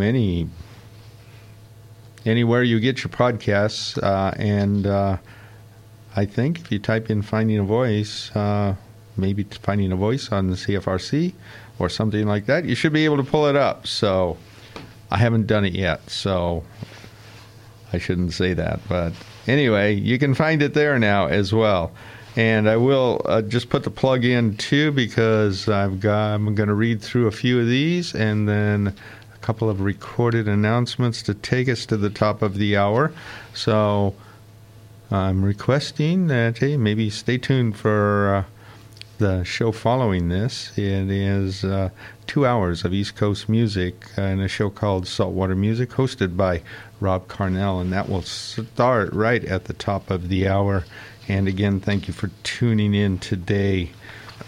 Okay, the one call, and have a list of calls here. Most of them are have a May deadline. So I won't spend time with those today, but I will start really talking about those in the weeks to come, because really, May's not that far away at this point.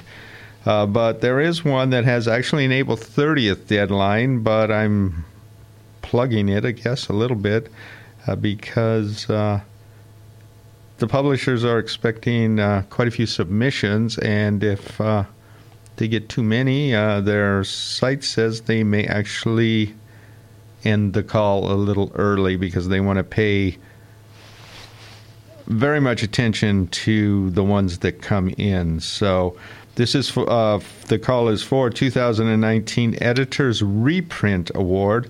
It's done through Sequestrum Literature and Art publication.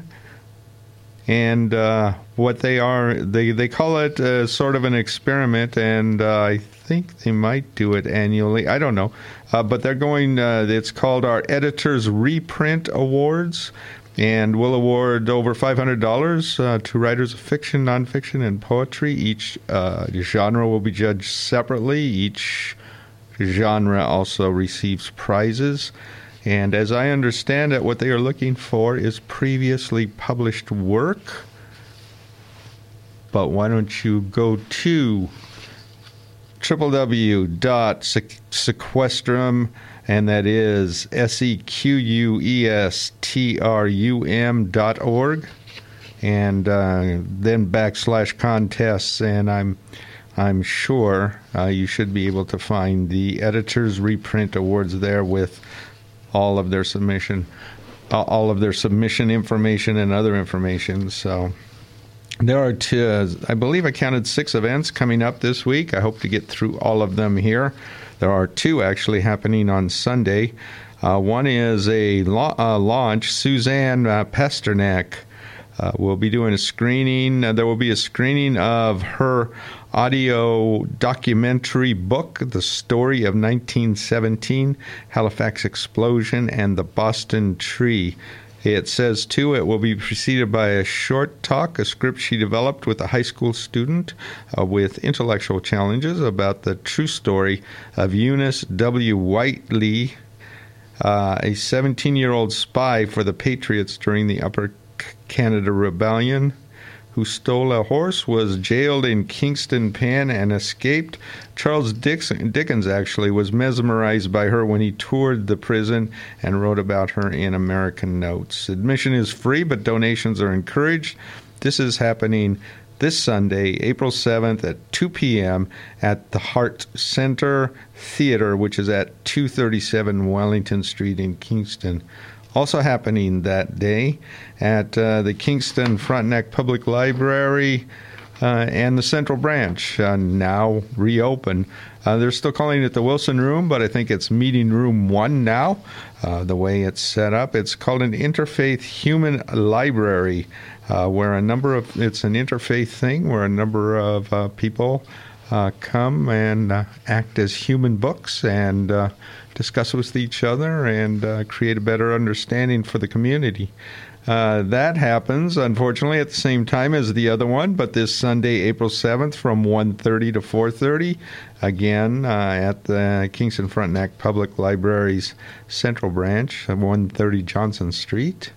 And the meeting room is upstairs.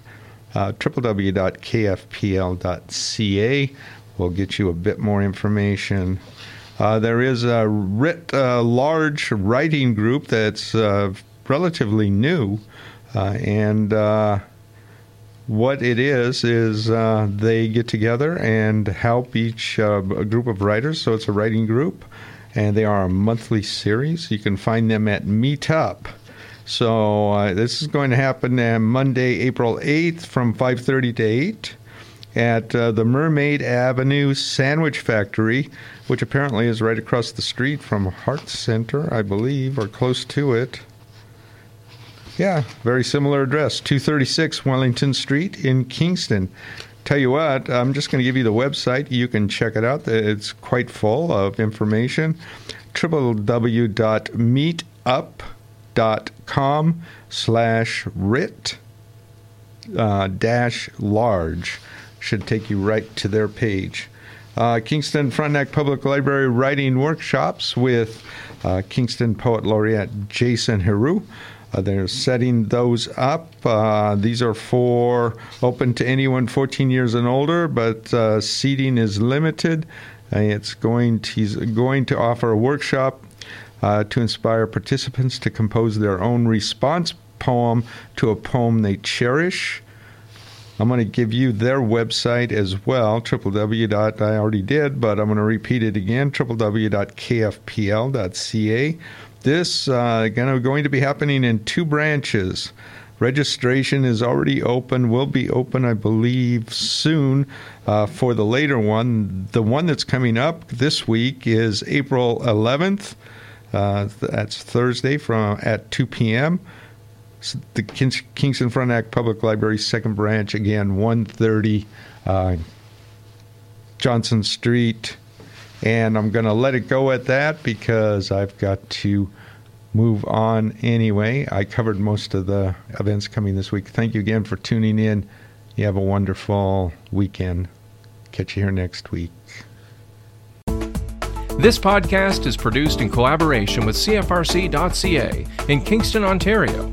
CFRC is located on traditional Anishinaabe and Haudenosaunee territory. Infrastructure support for the CFRC podcast project is provided by the Queen's University Faculty of Engineering and Applied Science. For more information or to get involved in podcasting, visit podcasts.cfrc.ca.